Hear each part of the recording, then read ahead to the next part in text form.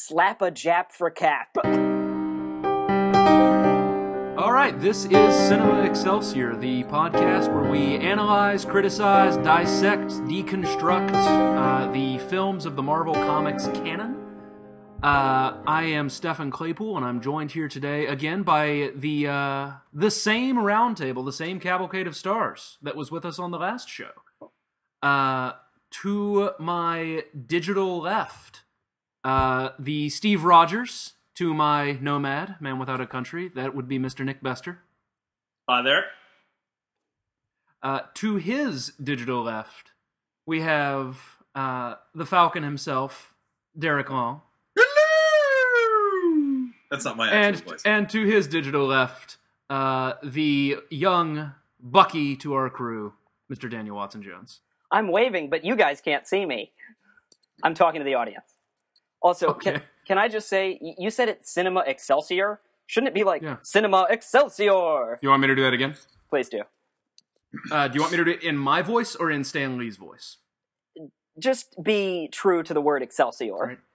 Cinema Excelsior! Thank you. Is that better? Well done. Okay. Yes. I'll dub that in. Good.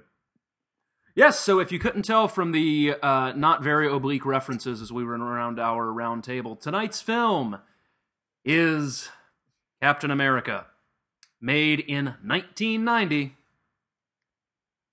Yeah, we've got some thoughts about this. Now, this is the first... Go ahead. Well, no, say what you were going to say, Dooch. This is the first Captain America film made for theatrical release, correct? The first... It is the first Captain America film. There were two made for television. There were two made for television, and there was an old serial. We'll get to those in a minute. But before we launch into that side of it, again, this film is available on YouTube. You can buy it through iTunes or Amazon if you're so inclined. Don't be so inclined. Don't do it. Don't be so inclined. But so that you're with us through this conversation, we would like to, as we do, take a moment to summarize the film for you. And handling those duties today is Mr. Derek Law. All right, thanks, Stefan. So, this is Captain America from 1990. The movie begins with a brief prologue set in Italy in the year 1936, in which a young boy, Tadzio De Santis, is kidnapped by fascist soldiers who kill his family. The boy is forced to undergo an experimental injection of a new serum that can transform even the weakest of men into a super soldier. However, the scientist who developed the serum, one Dr. Maria Veselli, played by Carla Cassola, has a change of heart upon seeing the young boy and flees Italy for the United States. 7 years later, in 1943, Veselli is collaborating with the U.S. government in an attempt to develop a similar serum that the Army can use to create its own super soldiers for the war effort. The man chosen for the first injection is polio victim Steve Rogers, played by Matt Salinger, who successfully undergoes the procedure, but not before Veselli is assassinated by a Nazi agent posing as an observer from President Roosevelt's office. As she lies dying in Rogers' arms, Veselli urges him to never give up, and Rogers officially earns his codename, Captain America. Cap recovers quickly from the operation and receives his first assignment, the infiltration and destruction of a Nazi rocket base. Unfortunately, he must go in alone, as the secrets of the super soldier serum and designs for Cap's advanced uniform and vibranium shield died with Dr. Veselli. After parachuting into the base and quickly dispatching several Nazi guards by throwing his shield, Cap is confronted by the Italian boy, now grown into a deformed Nazi super soldier known as the Red Skull, played by Scott Paulin. Red Skull defeats Captain America and straps him to a rocket set to strike the White House. As the missile is about to launch, however, Cap grabs hold of Red Skull, forcing the Nazi to cut off his own hand to avoid being carried along with it. Meanwhile, in Washington, D.C., a young boy named Thomas Kimball takes a picture of Captain America strapped to the flying bomb as it flies over the White House. Cap is able to divert the rocket, but as a result he lands somewhere in Alaska, where he remains frozen for the next 50 years. We move forward to the year 1993, as now President Thomas Kimball, played by Ronnie Cox, launches an initiative to sign an international treaty banning environmentally harmful industrial practices, against the wishes of his top general, Fleming, played by Darren McGavin. Unbeknownst to President Kimball, Fleming leads a secret cabal of generals and industrialists who, it is revealed, have been conspiring with the Red Skull for the past 50 years to assassinate figures of truth and justice, including the Kennedys and Martin Luther King. At a secret meeting with Red Skull, who has undergone plastic surgery to attenuate his deformities, it is also revealed that the criminals have hatched a scheme to kidnap Kimball and end his reforms by implanting him with a mind control chip. In Alaska, Cap's frozen body is discovered by a group of scientists, and he breaks loose from his icy confinement, still convinced that he is in the 1940s. News of Cap's escape reaches both President Kimball and the Red Skull, who dispatches his daughter Valentina, played by Francesca Neri, to kill him. She nearly succeeds before Kimball's childhood pal Sam, played by Ronnie Cox's deliverance pal Ned Beatty, rescues Rogers, having been sent by the president to find him. Sam reveals that it is the 1990s and shares his suspicions about Red Skull and the military-industrial cabal. He tells Cap that the only way to defeat them would be to discover Red Skull's true name. Convinced that Sam is a Nazi agent playing an elaborate ruse, Cap abandons Sam somewhere in Canada and heads to the home of his old girlfriend Bernice, played by Kim Gillingham, in California. Now 70 and married, Bernice arranges for Steve to stay with her daughter Sharon, also Kim Gillingham, who brings him up to speed on the last 50 years of world history through the magic of VHS. Sam finds Bernice and her husband, but before he can convince Bernice to help him find Steve, Valentina kills both Sam and Bernice and causes Sharon's father to have a heart attack. Steve and a grieving Sharon set off in a search for Dr. Vaselli's diary at her old secret lab underneath a diner, hoping it will reveal the name of Red Skull. After a brief ambush by Valentina's henchmen, Steve and Sharon head to Red Skull's boyhood home in Italy, spurred on by clues in Vaselli's diary. Meanwhile, President Kimball is abducted and taken to the Red Skull's lair on San Lorenzo Island to be implanted with a mind-controlled chip. Cap and Sharon find the villain's old house as well as an old audio recording of the murder of Red Skull's family. In the course of another ambush by Valentina and her thugs, Sharon is able to steal Valentina's purse and discover the location of the fortress on San Lorenzo. Steve and Sharon head there, and Sharon allows herself to be captured as a diversion, while Steve suits up to infiltrate the fortress, vowing that he will not fail again. President Kimball escapes his captivity on the island and teams up with Captain America, revealing to him that he was the little boy that snapped his photograph at the White House. A climactic confrontation ensues as Kimball calls in NATO and punches out the treacherous General Fleming. Cap confronts Red Skull, and Sharon fights Valentina. Driven to the top of his island fortress, the Red Skull threatens to detonate a dirty bomb that will render all of southern Europe a radioactive wasteland for 150 years. Out of options, Cap plays the recording of the murder of Red Skull's family, distracting him. In the brief lull, Rogers throws his boomeranging vibranium shield such that it sends the Red Skull careening off a cliff and kills Valentina as it returns. As the U.S. Marines arrive on the scene, Cap and Sharon embrace, and a voiceover reveals that the president was able to successfully sign the Environmental Treaty. God bless America. That was actually much more exciting than the film itself. Yes. Also, Derek, could you do that again, but this time say boomerangin'? Well, here, I'll just say boomerangin', and you can edit it in. Good. Say it. Boomerangin'. That was at 16:30. Good. Boomerangin'. Yes.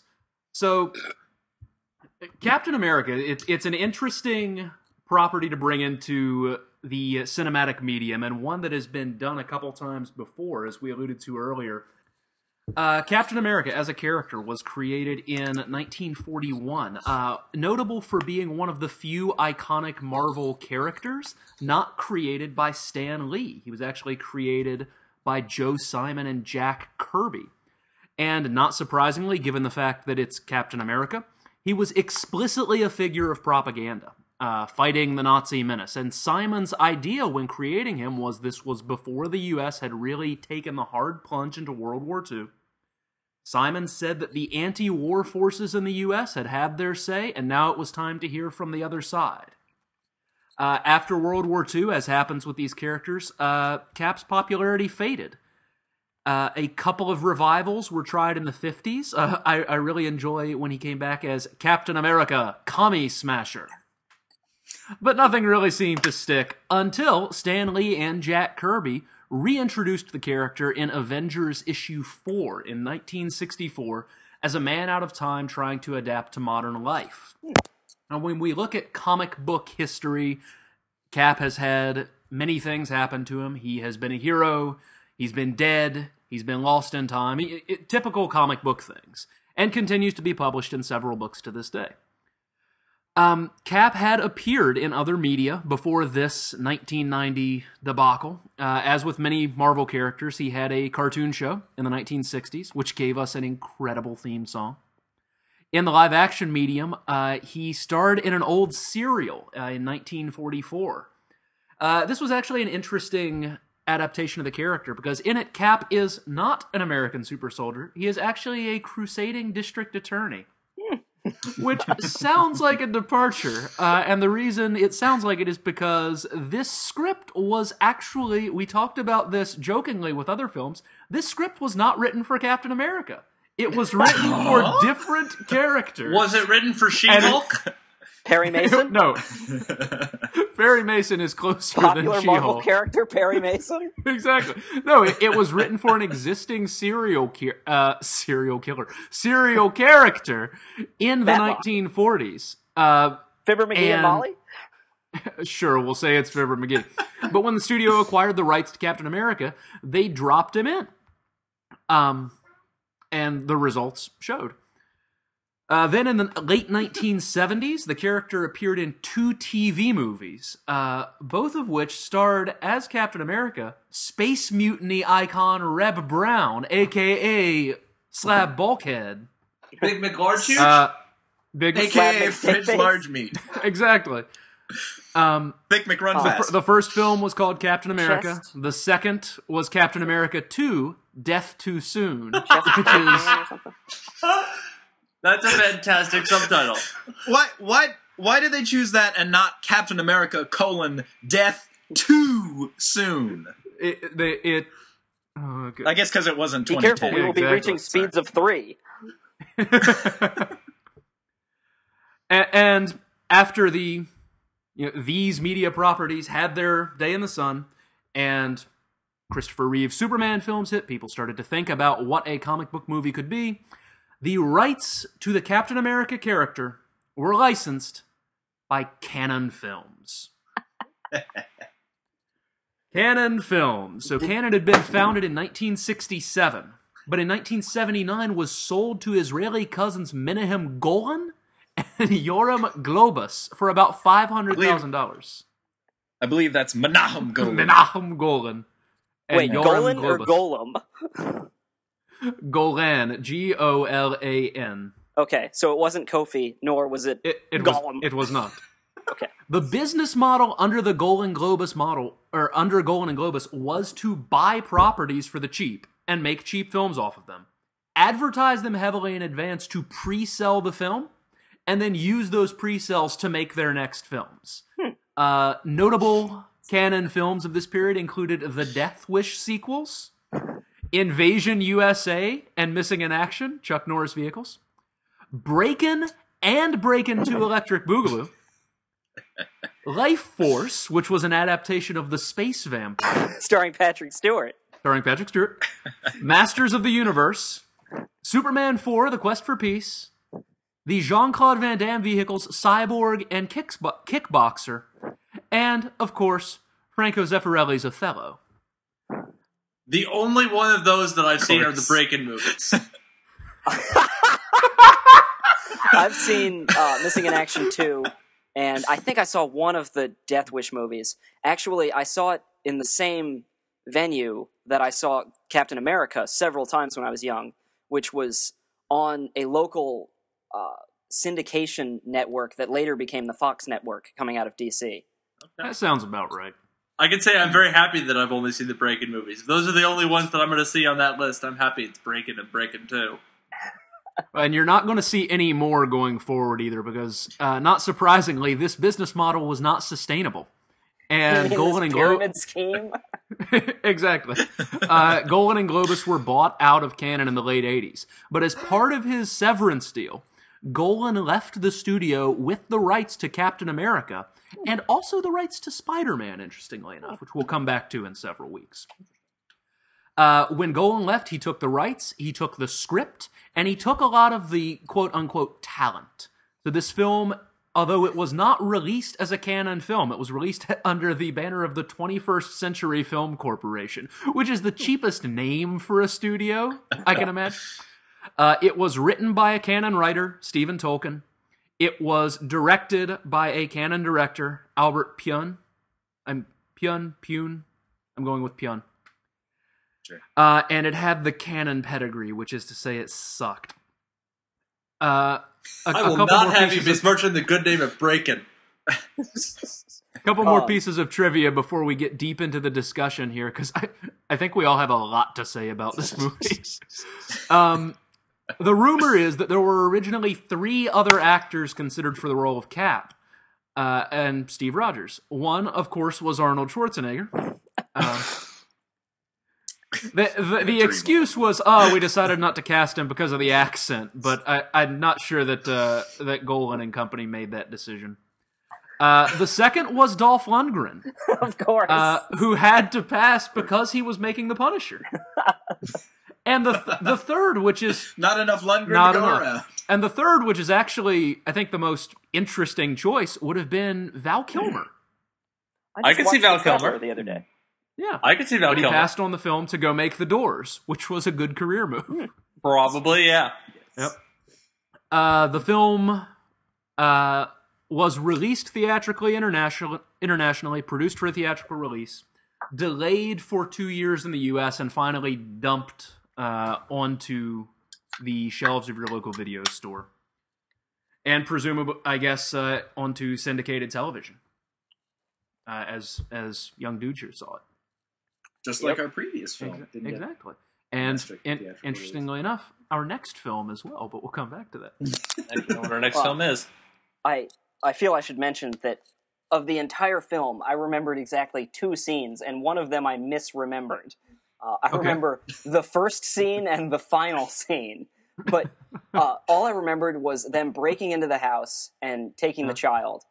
And then I remember Red Skull at the end on the roof of some kind of castle playing the piano. But in my head, I remembered him as having the Red Skull in that climactic battle sequence. Also, I remember Captain America throwing the shield at him while he was at the piano. Yeah. But I remember it being much more dramatic, like there being a tense kind of...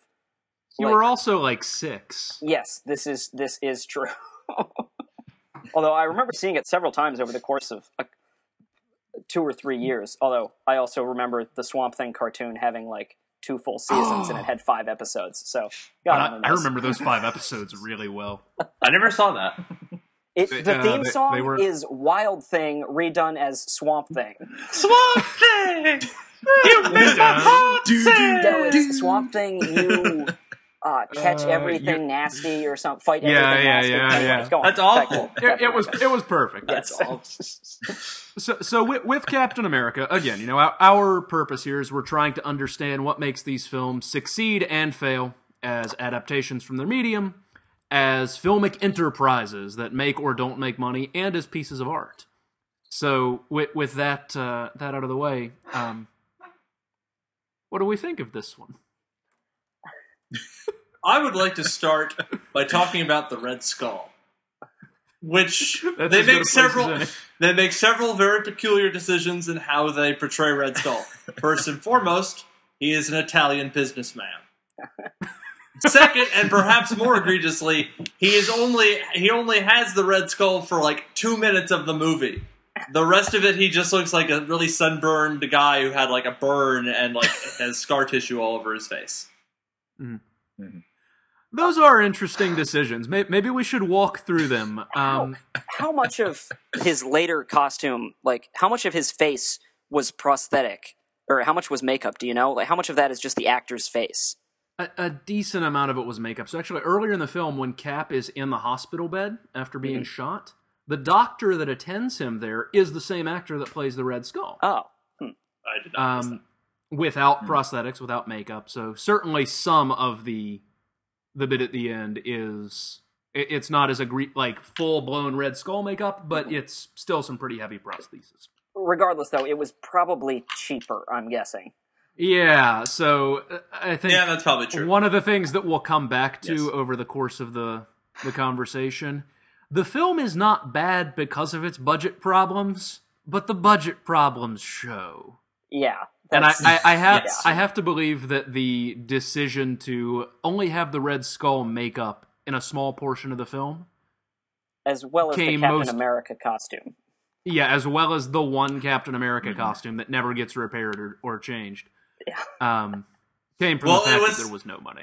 It was a secret formula that died with Captain Vaselli, or Dr. Vaselli. It's all explained very perfectly there. I don't understand what your issue with that What is. was so special about the costume? It was fire retardant. What was that? It did they mention that? Yeah, because it obviously takes damage and can be. But I think holes are shot in it, right? Yeah. Yep. It's not particularly. Same with the shield. It's not particularly impressive. It's apparently fireproof, but at no point does anybody trying to set him on fire, so it never actually becomes relevant. I mean, I was paying almost all of my attention to the film through almost all of it, but I don't remember ever hearing the word vibranium. Was that in there? Nope, I don't. Okay. No, it was not. Yeah, because Derek, you used it in the summary, but I never got the impression that it was. I did use it. Okay. Yeah. I think they just. It was made in. I needed some synonyms. Yeah. I think when they're explaining the shield, they just say something like, "and the formula for this metal," or something like that. Was lost. This experimental. Yeah. Derek, did you write that summary, or was that like Wikipedia, or what? Yeah. Okay. No, I read it. Very nice. It was. And you knew the names of a lot more characters than I did. Well, I did review the film. Fair enough. He's a professional. Then I should have. All right. So yeah, the makeup was disappointing, and then we got to talk about this. Why is the Red Skull an Italian in this film? Because the Red Skull is traditionally not only German, not only a Nazi, he is Hitler's right-hand man. Oh. In Marvel Comics. Yeah. He was Hitler's protege. Him being a Nazi is pretty important to the character. I misremembered him, actually. When I was thinking back on this, what I remembered as a kid, I had thought that he was a Soviet. But, I guess I was watching this when I was 7 or 8, so it's pretty easy for me to make that mistake, I guess. I guess 7 or 8-year-old dudes didn't understand the vagaries of European politics. But he's also a dude that has red in the name, and if you look at comics from the 60s, you expect everybody who's got red in their name to be a Soviet. The crimson. Let's be honest. I would not... That's true. That's true. Valid. Yeah, that's fair enough. I think that probably had a lot to do with it. I had thought that Red Skull was part of his, I didn't know anything about Captain America comics any more than I do now, which is basically nothing. And I had thought that he was specifically created by communist Russia. No. It's not just a clever name. I think part of the reason that they made him Italian, and I guess reason is perhaps a generous term, was that they have to sort of solve the plot problem of, okay, we have to have his parents killed. Mm-hmm. And we have to have that come back as a plot point at the very end. Mm-hmm. But we can't really have his parents or his family killed by Nazis, because it kind of strains credulity to then think that Red Skull would become a Nazi after his family is killed by Nazis. So, I can see whoever the screenwriter was saying, okay, somebody who's sort of related to Nazis, but not really. Oh, Italian fascists. There's the sort of... Okay, I guess I can kind of see that. Makes more sense than Japanese soldier. But I do think that is... What that does, though, is that says that the first thing they decided was, okay, the film is going to end with Cap playing a tape recorder that's going to play back the scene of the parents' death and touch the Red Skull's heart. So they begin with that point, and then they say, okay, so rather than beginning with the established character that was literally handed to them... Hitler's right-hand man. Fuck this noise. It could also have been it could also have been, some screenwriter's ambition to, okay, the Red Skull he's originally written. He's kind of a one-sided character, I mean, he's just pure evil. I want to introduce some sort of pathos into this character, right? I want to make you feel for him. His family gets killed. And so, it just sort of goes from there, right? I mean, it's sort of a half-hearted attempt to introduce some sort of complexity into the Red Skull's character. Mm-hmm. But as a result, there's kind of a subsidiary plot problem that gets raised. Yep. And not resolved.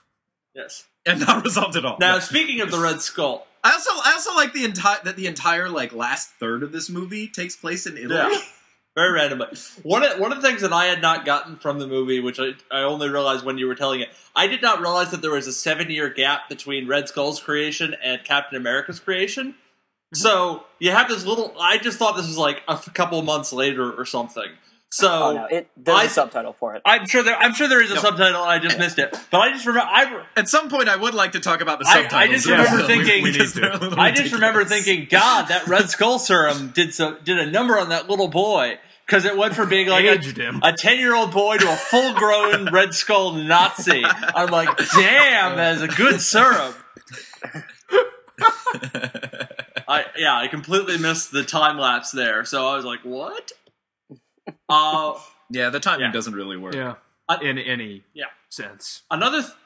I'd also like to think that that's just a mistake on the part of the screenwriter. Like, they didn't understand that, there were Italian fascists in the 1920s, and was like, I gotta solve this problem somehow. I'll make it 1920s. I fucking love this voice you keep using for your screenwriter. Yeah, this is the screenwriter voice. He's sitting at his typewriter, and the screenwriter, I think I do need to mention this. So the guy's name is Stephen Tolkien, not related to J.R.R. Tolkien. No relation. Spelled the same way? He had a couple. No, he had a couple of interesting credits on his IMDb page that I thought were worth mentioning. One, not surprisingly, he's a canon guy. He did a rewrite of the Masters of the Universe film. His first writing job, and maybe this is the point where he should have said, "Okay, I quit. This isn't going to work." He got his start as a writer on the TV show Delta House, which was a spin-off, a 1979 spin-off of Animal House. Oh, of course. This was the Animal House TV show. Yep. That I believe John Vernon and Bad Drunk and Stupid's no way to go through life, son. Jim Belushi would have been perfect for it. I'm forgetting the actor's name. Bester, who played Vic Corto in Babylon 5? I'm not sure. Though we do have a Babylon 5 person in this movie, too, because Bill Mummy's in this movie very, very briefly. Bill Mummy is in this movie. Or Mummy? I'm not actually sure how it's pronounced. But Bill Mummy, also of Lost in Space fame, he is Will Rogers, Robinson, after all. He is very briefly in the film. He's Will Rogers. No relation. But yes, I know who you're talking. Stephen Tolkien, Delta House, Masters in the Universe. He's still writing. He was actually a staff writer on the show Brothers and Sisters, and also Legend of the Seeker. Interesting. So he's not exactly at the top of his field, but he is a steady working writer. Okay. Well, gotta respect that, I guess.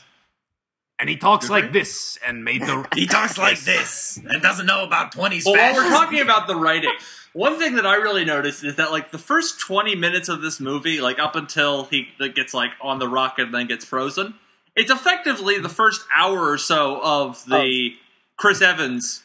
Captain America movie. Yeah. I think we should decide, since we'll be watching the Chris Evans movie a while from now, how much do we want to talk about, this in comparison to that? I would like to at the very least talk about how the first 20 minutes are effectively the same movie. Okay. And it ends with, the Chris Evans film ends with him getting frozen. Yeah. I feel like that's, there were a lot of plot points that were similar. Yeah, but obviously, you have the scale down significantly in time and budget. Yeah. Well, is this? Correct me if I'm wrong. Is this the basic kind of storyline? When they had the mid '60s reboot. It is. So Captain America was a World War II super soldier. He was a sickly young man who was injected with the super soldier serum by Dr. Abraham Erskine. Erskine was killed. The serum was lost. Cap was a super soldier for a few years in World War II. And then in a mission that most of the time is related to the Red Skull, was frozen and then was awakened, when he was first published, it was 20 years later. Now it's 60 years later. By either S.H.I.E.L.D. or the Avengers. So this is fairly well established in terms of the character. And in every iteration to date, the Red Skull has, in one way or another, followed along with him, as have a number of other foes and friends. Yeah, but I mean, even outside of sort of the basic plot points of just this origin story, there's still a whole lot of plot similarities here. I mean, the way that the Doctor gets killed is almost identical. This whole oh, congratulations, Doctor Heil Hitler, shoot him kind of thing. Yeah. Then they how Mussolini. Yeah, and then as opposed to the more recent one where he sort of spends some time working to as a propaganda tool, they essentially just ship him off. He parachutes in to a factory, and he's there to stop the Red Skull's weaponry. And the Red Skull, there's a rocket involved in the more recent one. The Red Skull gets away on a rocket, but here, it just felt like I was watching it going, this is like an hour into the more recent one. Mm-hmm. No, that's true, and I think that, again, part of that, and this is where we can talk a little bit about this as an adaptation, part of that comes from the character and what his basic background was. When we compare it to Howard the Duck and to The Punisher, both of those films were deviated very sharply from the comics on which they were based. Mm-hmm. Howard the Duck was deliberately strongly differentiated from the comics. The Punisher was deliberately, take that character and drop him into the context of an 80s action movie. Not so here. This was, for all of the bizarre changes that happened, this, of the films we watched so far, was the most earnest attempt to adapt the character. Yeah, that's true. Yeah. Except for the bizarreness about the Italian. Yeah, no, I mean, obviously not a high level of fidelity to the Red Skull, but I mean, yeah, certainly in terms of Captain America, this is pretty much the story of Captain America.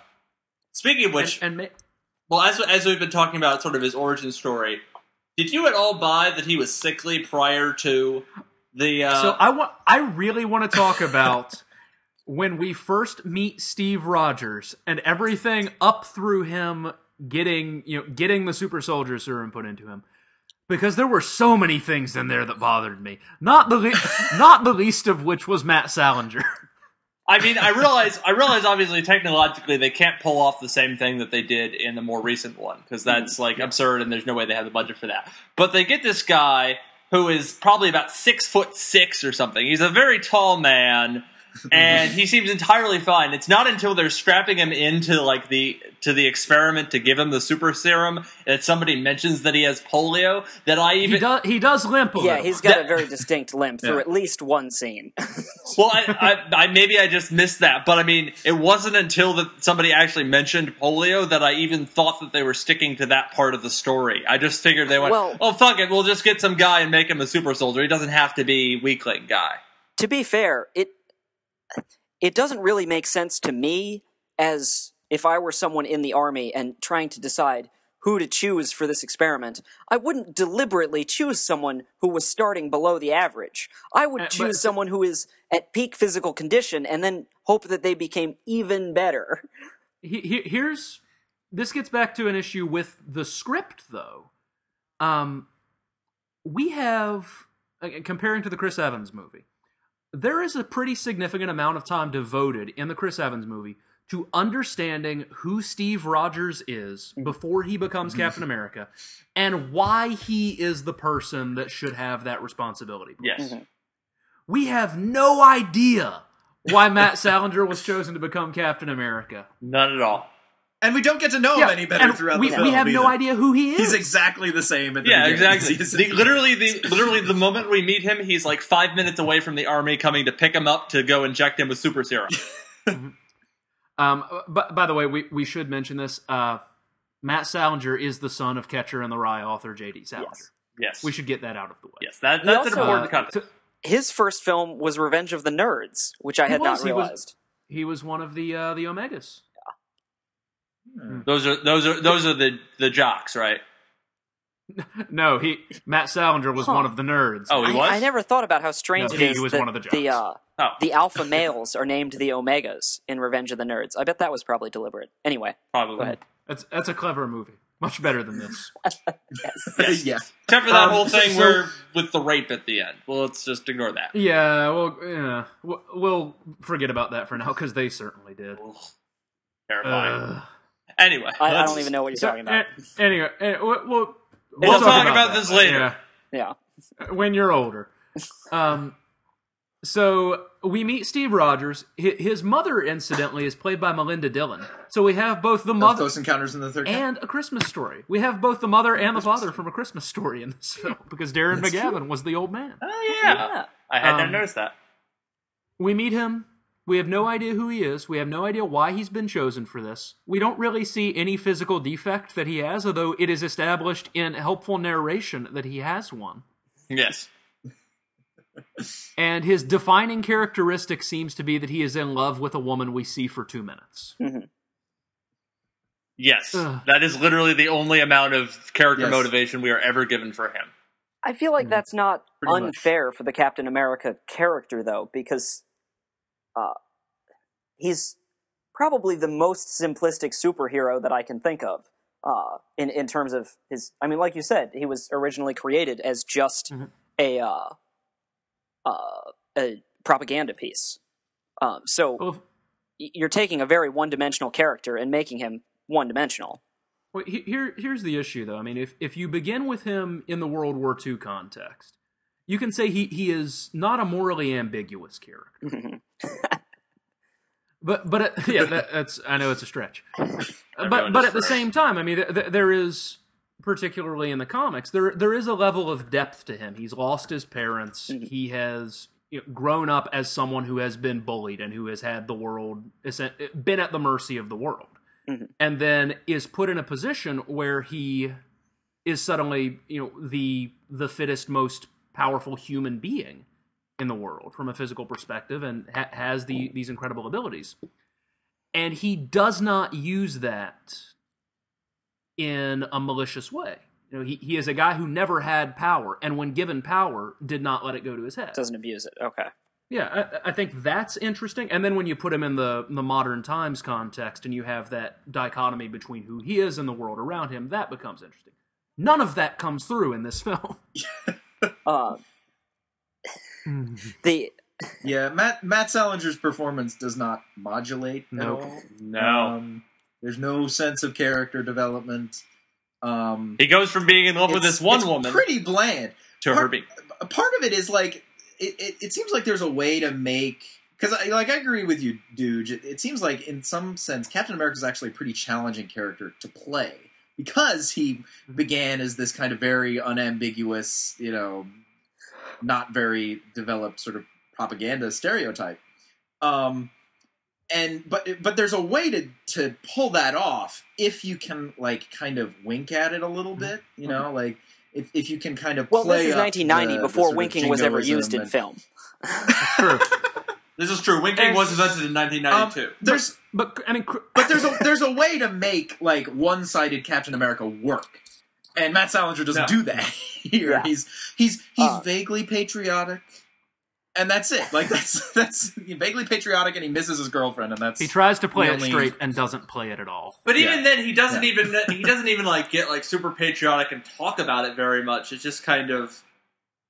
He obviously is patriotic, but I mean, it's not like he's not jingoistic or anything about it. Yeah, that's what I mean. He almost needed to play up the jingoism a little. Yeah, that would be might be interesting. He was a very passive Captain America. If you're going to be Captain America and you're going to literally put the flag on your chest there, you do kind of have to stand up and be like, yes, I'm Captain America. He is shaking in his boots before he jumps off that plane. I know! That whole scene is so weird.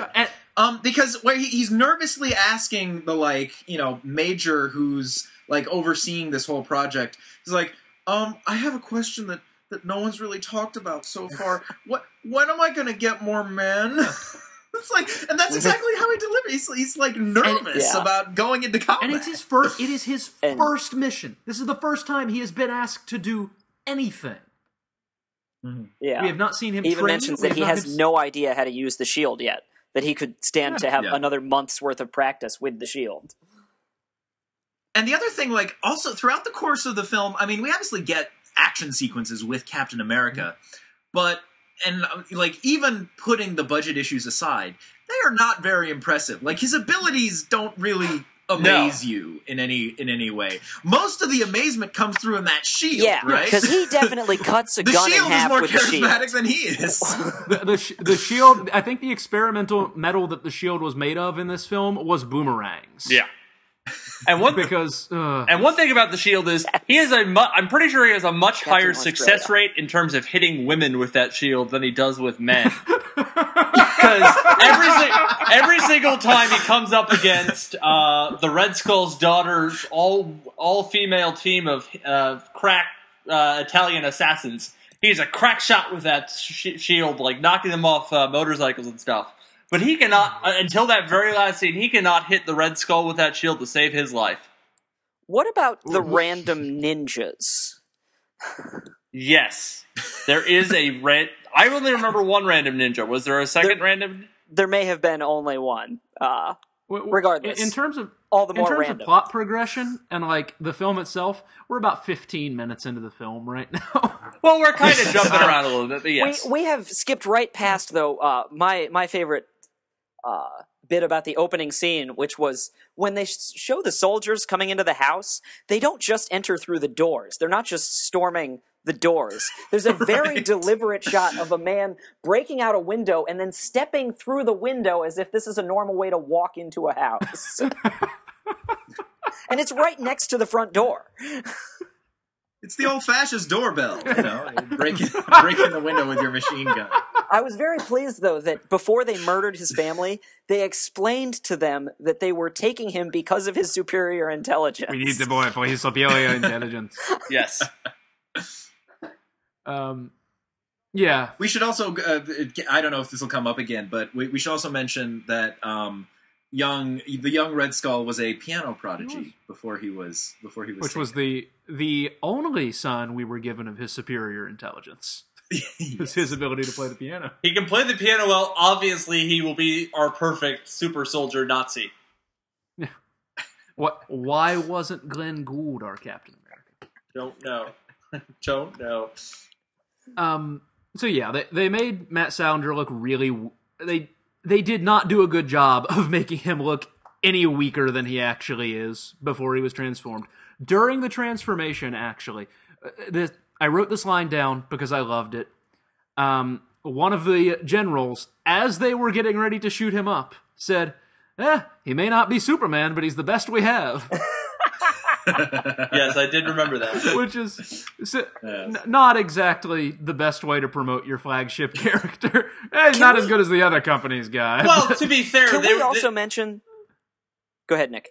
To be fair, I mean, nobody knew that Dr. Vaseli, or whatever her name was about to be gunned down by Heil Hitler guy.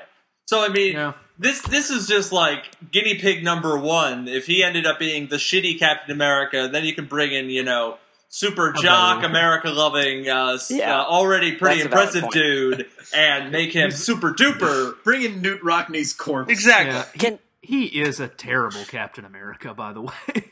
Newt Rockney? I would like to say that the Doctor... the Doctor manages to escape from the Italians. She leaps out of a very high castle window and then is immediately in America. They stop chasing her later. As soon as they start focusing on the boy. And then I don't know. She was very impressive. Her escape is rather easy. I want to talk about her for just a minute because thematically, in the comics, this character was Dr. Abraham Erskine. He was a man. And in the Chris Evans film later, he is portrayed very clearly as a father figure for Captain America. Which makes sense given the function of the character. You turn him into a woman for this film, and the obvious follow-up would be, okay, she's a mother figure, she's a maternal figure for Captain America. Where that kind of falls apart is the film goes to great pains early on to illustrate that Steve Rogers has a living mother, and his father is dead. I actually thought that they had done it so that it would be more clear why she defected, because it seemed like it was her motherly concern for the child that angered her so much that she defected. Yeah, that's plausible, actually. I don't know why that makes her need to be a woman, but I thought it's plausible, a good choice. And the script never spells it out for you, though. Which is, in some ways, we kind of need that. The rare, to feel like the script has some kind of, the rare moment. Why she would defect. I mean, regardless, I don't think it particularly matters what the gender of that character is.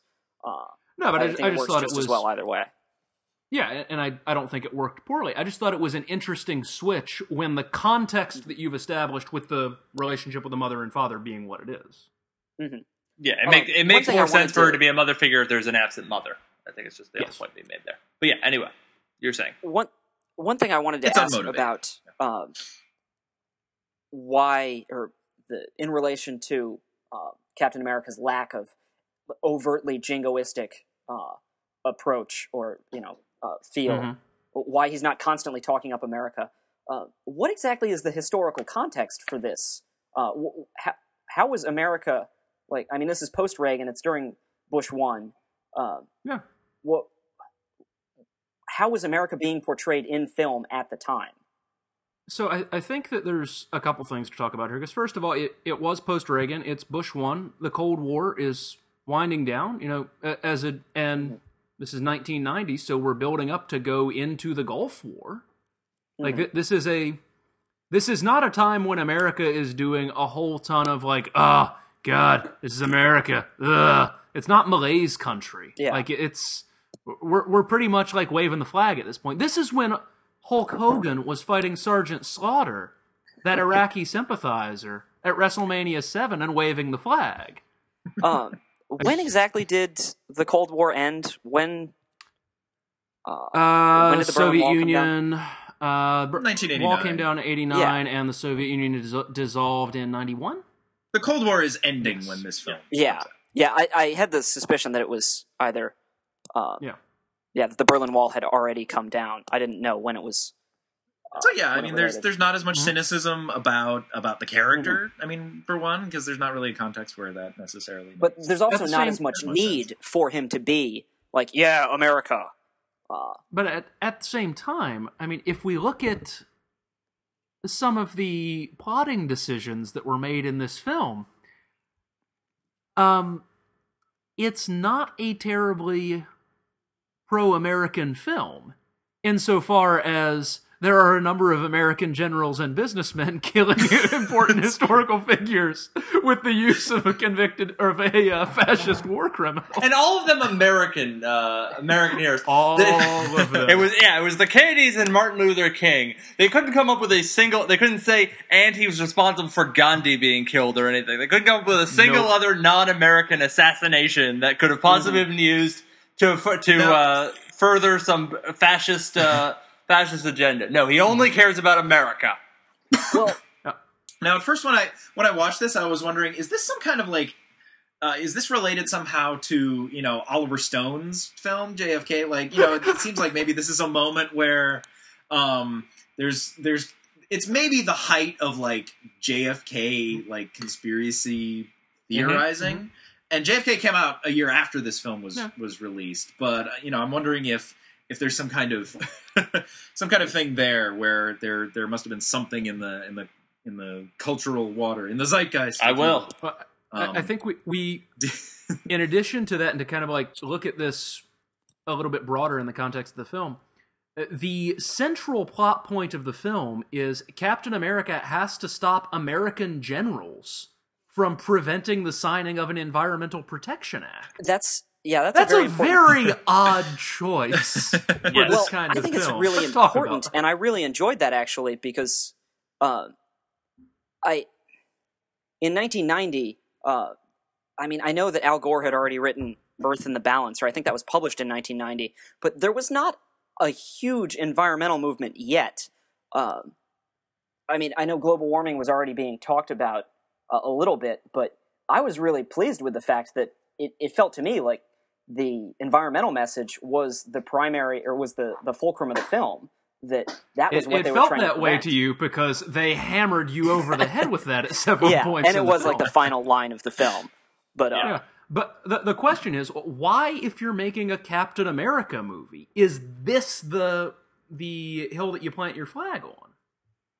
And adding on to that, why is that the hill you plant your flag on? And then your script doesn't really deal with that at all in terms of like the character's understanding of this country. Because one thing that, I hate to keep bringing up the Chris Evans version again, but like one thing I think it did really well is actually sort of account for,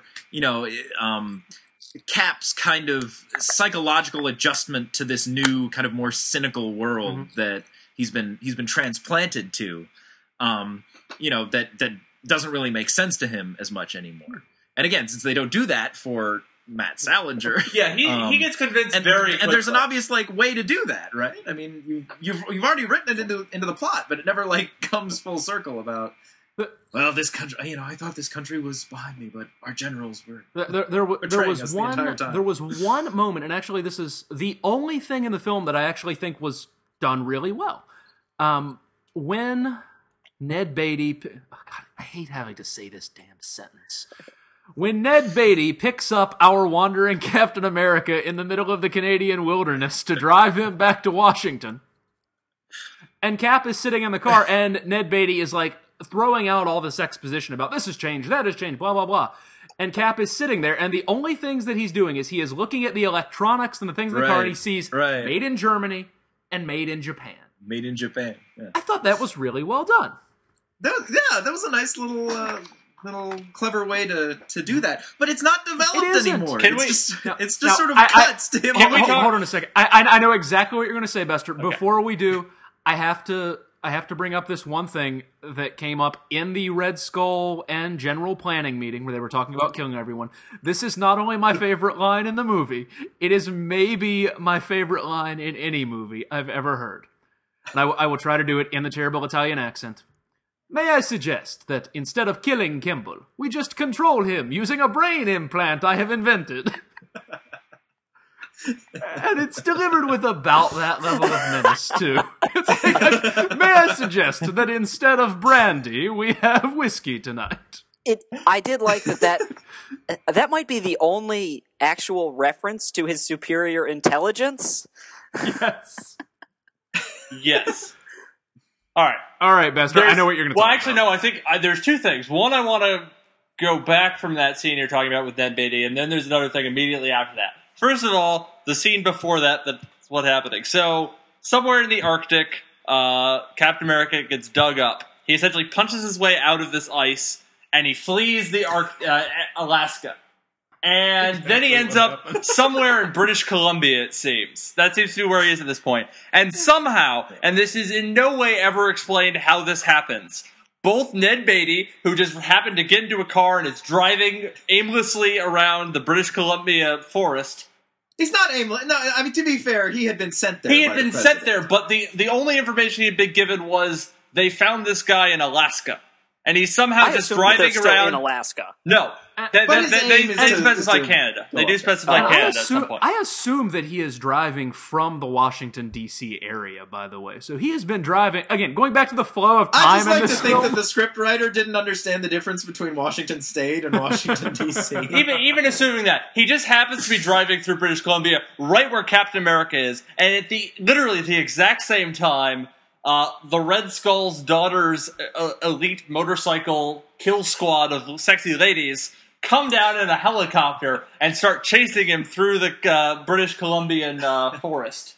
Somehow, they all just managed to all converge on the exact same point with absolutely no explanation being given as to how they all found each other at this specific point. I actually, while watching the movie, had to rewind back because I assumed I had somehow missed some explanation for how this confluence had happened. It is not given. It just happens. And then afterwards, we now need to talk about Captain America's signature move. His cunning gambit. So, here's what happens, and the first time he does this, he's in the car with Ned Beatty. Ned Beatty's giving him this info dump on how all these people that he's never heard of has been assassinated. And Captain America says, "Pull over." And Ned Beatty is like, "What are you talking about?" And Captain America insists, "Okay, I need to pull over."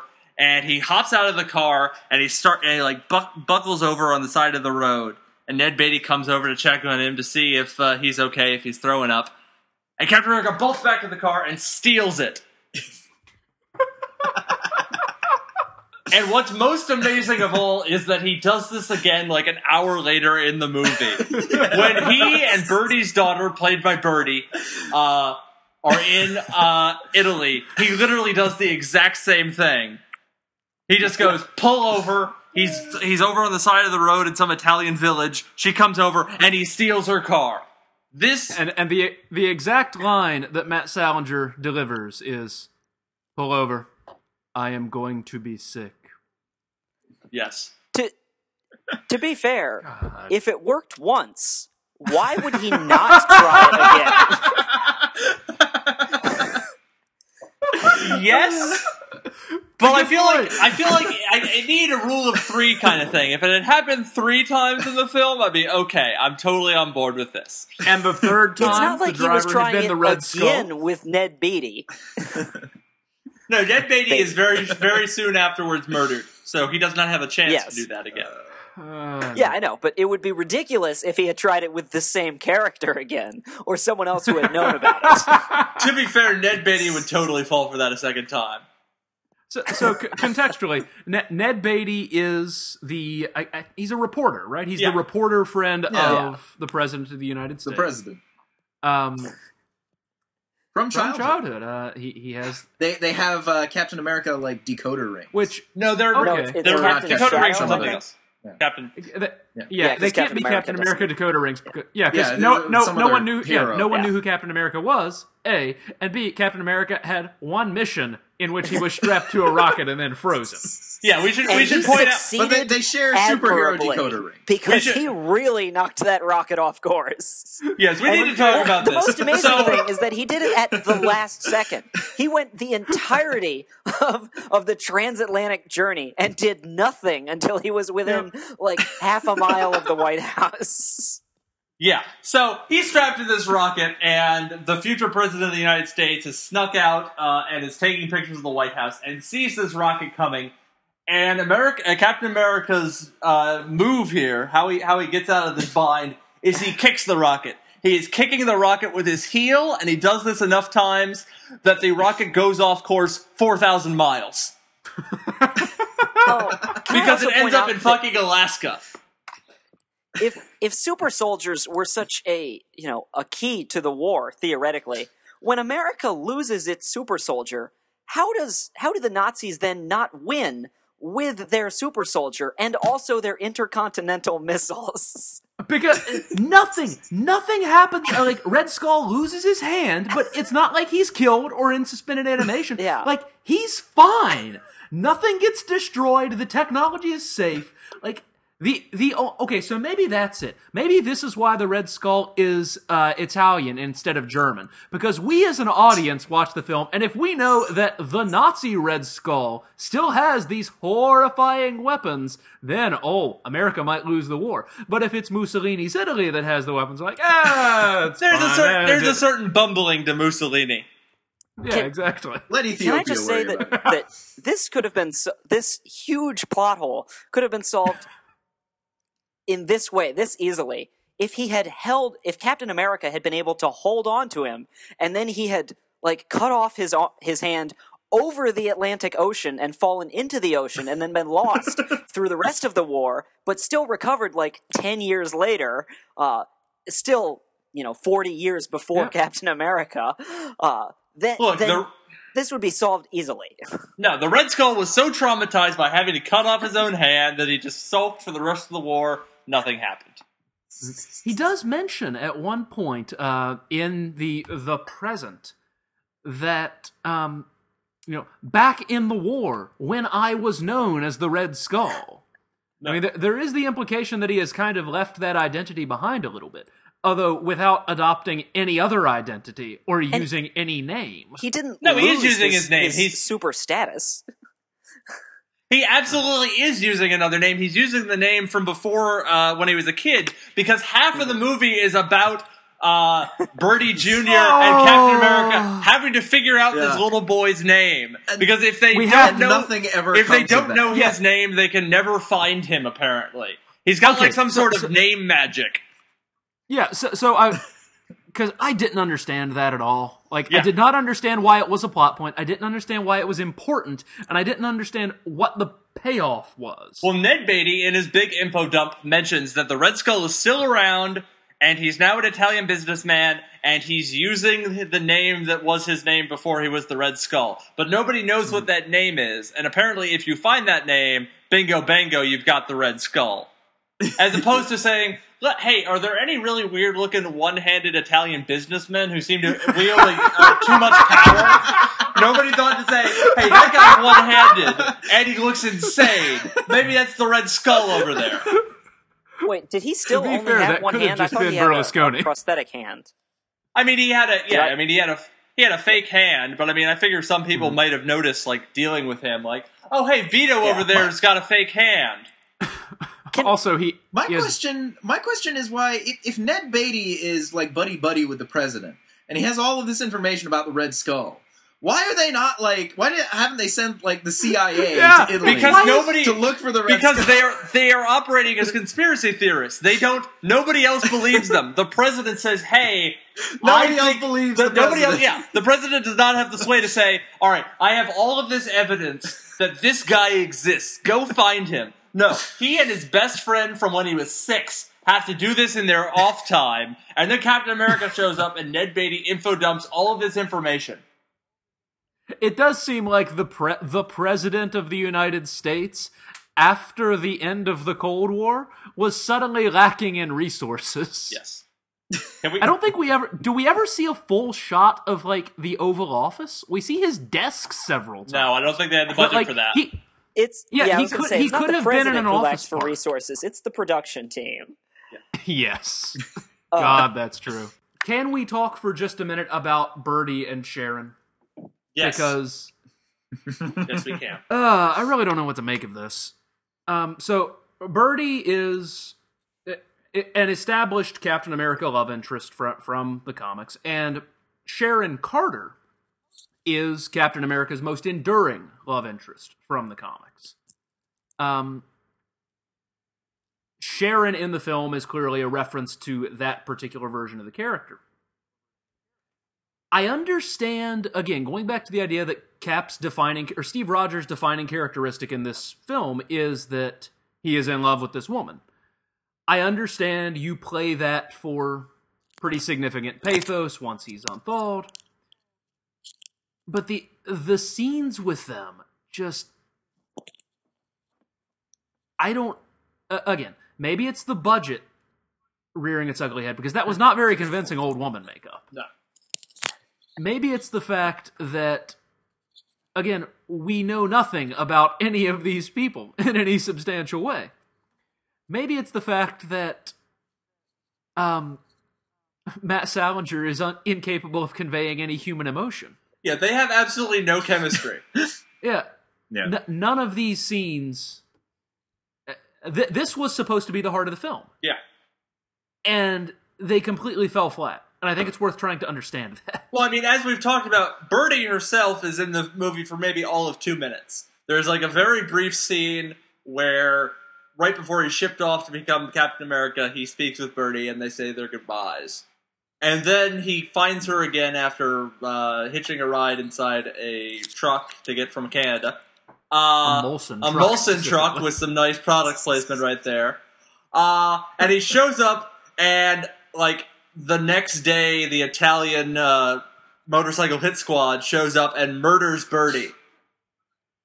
So again, we know... Beatty. And Ned Beatty. And almost kill the father. So again, she's just give him a heart attack. What? I said the father looked a lot like Stacy Keach. That's all I had to add. Yeah. And the father's lines in the movie are basically like, "What?" and "Ah." Yes. And one of my favorite moments in the whole movie is after he shows up at Birdie's house and he's getting to know Sharon. He walks in and she's watching on television like a greatest hits reel of assassinations in post-war America.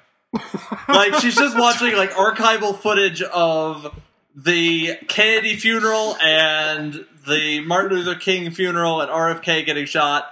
And this is how he's convinced that Ned Beatty was telling the truth. She just happens to, apropos of almost nothing, find all of this footage that clarifies all of these tragedies in American history. And this is pre-YouTube, pre-internet. It's not like she could go track this stuff down. So she had a tape on hand and it's of not, all of this stuff. And it's not like she's even specifically showing it to him. Like, it's not like he asks and she says, oh, I have this tape. She is just watching it. And he walks in on her watching it and sits down and learns about RFK being shot. Bertie, does your daughter watch this a lot? I think your daughter's screwed up, Bertie. Yeah, it's just, what? It must have been nice in the 40s never to have to change the typesetting every day as a newspaper man, because the headline was always "War Rages in Europe and Pacific." The secret lair. It was the secret lair, or the secret lab under the diner. That okay, wait a minute. So your secret lab is not on a military base. It's out in public for no reason. And the diner, okay, I'll accept that maybe the diner is very popular. It didn't go out of business in, how long was it, 40 years, I guess? It never 50-ish. changed from a diner to anything else. But then they get down to the secret lab, and it's lit by a window. Who has a window in their secret lab? I actually had a note about Nobody this. said secret labs have to be gloomy, all right? It's bringing a little light into their lives, dude. The note that I had Have you never about heard this of the secret window? Oh my god. No, the Check and mate, my friend. Check and mate. It turns out at the end that guy is actually Johnny Depp. Thank you. Way to ruin the movie, asshole. Sorry, John Turturro. I'll go back ruined. in it Anyway. and dub in the spoiler horn. Yeah, you say that guy, like that could mean Johnny Depp is actually Johnny Depp. Yeah, No, I haven't seen the movie. My theory on the window, because we have to have a theory about the window, actually plays into something that comes up at several other scenes of the film. Every area, with the exception of the Canadian wilderness, in which we have an action sequence, suffers from some kind of incredibly poor lighting. Yes. And that has to just be to cover up the fact that they could not afford any kind of stunt coordinator or action director of any kind. Or a graceful actor. Or a graceful actor. It's also possible that they just could not afford good lighting. I think there is some ulterior aesthetic motives here, though. I don't think it's just lack of budget here. I think it probably is covering up other deficiencies. To be fair, Well, I watched this on YouTube, so I don't have any idea what the actual quality of the film looks like, because it was it's not very in HD, poor yeah. YouTube quality. Yeah, This it is very wasn't true. remastered DVD or anything. Yeah. Maybe it looks stunning in HD. We just don't know. Yeah. In addition to the subtlety, the subtly good choices that were made with the lighting, I'd like to mention how high quality the music was and how very subtle it was through the entirety of the film. I think there was only one sequence that did not give me the entirety of what I was supposed to be feeling emotionally, and that was the chase sequence set to, like, kind of poppy Italian music. I'm not clear what choice that was, but it did not fit what was going on. My favorite music in the movie was, there's two lyrical songs in the movie, at least that I remember. One is during the montage after he lands in Alaska that updates us up to the present day and gets Kimball into office. And then there's what they play over the closing credits. And in both cases, it's being sung by, like, the low-rent, very cheap, off-grade Bob Seger. Thank you. The beginning of that song sounded exactly like Against the Wind. I know. It's very. I mean, it's absolutely like Ghostbusters here. Make a Huey Lewis song. Obviously, somebody said we cannot physically afford Bob Seger. That's just not a possibility. Hold on, give us two Bob Seger songs. Let's point out for a second. We're talking about Bob Seger. All right, Bob Seger does not come terribly expensive in the grand pantheon of like filmic pop stars. Bob Seger is the poor man's John Mellencamp, who is the poor man's Bruce Springsteen. You will not say an unkind word about Bob Seger, okay? I don't care how poor the usage of Like a Rock is in those Chevy commercials. That is a good song. I was sure that you were... I don't remember. I was sure you were jumping to the defense of Bob Cougar, or John Cougar Mellencamp. Bob Cougar Mellencamp. Bob Cougar Springsteen. Bob Cougar Springsteen. I have to admit that I may be the only person I know who genuinely likes a lot of Bob Seger songs. You're the first I've encountered. You're the only person I know who likes Bob Seger. While we're on the topic, I don't necessarily like him, but I do like several of his songs. Okay. Now wait, are you about to say while we're on the topic of Bob Seger? No, because if you're not, I'm okay. No. While we're on the topic of the secret lair, this goes back to something that Dudes brought up. The secret lair is where we get the random ninja. Yes, that's because true. It's while they're in the where secret we find the MacGuffin diary. Yes. It's absolutely like the best definition of a MacGuffin I can possibly imagine. It's this thing that everybody cares about, but literally nobody knows why. Like even the audience during the film is not convinced as to its importance. So it's a very poorly constructed MacGuffin, but it's definitely a MacGuffin. Why on earth was this lab not cleaned out? Like, what sequence of events could conceivably have led to everything being left in exactly the same places, except it being drywalled over? Well, to be fair, isn't one the primary general, the old man general? Wasn't he one of the guys involved in the Captain America experiments back in the day? So he might have been in not the Gray Skulls, the Red Skull's pocket back then. So maybe he was able to pull his sway. Even less sense as to why very key information would have been left in a random desk and nothing was cleaned out and it was just boarded over. I don't even think that desk was locked. Like, it's not like this highly crucial notebook was hidden. Mm-hmm. This is quite literally the only thing she ever wrote down. This is the diary of the woman who kept everything in her head. Yes, and it's not. So locked then up, there's nothing of value in it. It's all in her head. Think about what you're saying, man. Yeah, but I mean, for all we care, it might as well have been a book of blank pages because it literally. It's true. Yeah. The only useful information it provides is telling them where Red Skull's childhood home was, which barely provides them any information whatsoever. But again, I really want to circle back to this random ninja because it's definitely one of the defining moments of the film for me. Let's get ninja in. Let's do. Well, ninja's probably you're not circling back. You're boomeranging. I'm boomeranging. Ninja's probably not the best way to put it because it's certainly not ninjas in the way that that the Punisher enemies were. Martial ninjas. artists. How about that? Those guys. He's a random martial artist. Yeah. He's a random Asian henchman with a katana, essentially. So while they're in this secret lab, this poorly hidden, poorly cleaned out secret lab, the Gray Skull's daughter's motorcycle hit squad. The Red Skull. Excuse me. The Red Skull's daughter's motorcycle sexy hit squad shows up. And this team seems to be made of the daughter and 2 or 3 other women and this one random Asian guy. That seems to be the entirety of this hit squad. He's the buck. He's apparently. And so he shows up, and at one point, Captain America is holding him, demanding information, and when he gets the information, he throws this man, like, into a laundry chute or, like, an air vent to his death. He just randomly throws him into the wall, and he falls into an abyss that's in this secret lab. Yeah. That's what happens. Dude, as you brought up the random ninja earlier, did you have anything else to add on the randomness of this man with a katana for no apparent reason? No. That was it. I will say it is our streak of Marvel Comics films that includes a strange and outlandish Asian stereotype is now at 3, and we've watched 3 films. We are 3 for 3. This is significant somehow. Yeah. This attests to some sort of cultural phenomenon.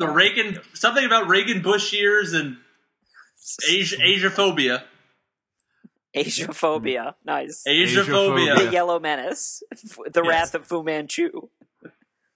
On that note, I've been waiting for a moment to bring this up, otherwise I thought I was just going to have to insert it randomly, as you may arguably say I am doing now. The only thing that I know about Captain America comics is that he was used to sell war bonds during World War II with the slogan, "Slap a Jap for cap." Yep. So we have a long did. history of Marvel Comics associating itself with the fear of the Yellow Menace. Yes, I suppose thematically speaking, this makes the most sense in a Captain America movie. Captain America in a and Marvel being Comics like property. I mean, Punisher, it made no goddamn sense.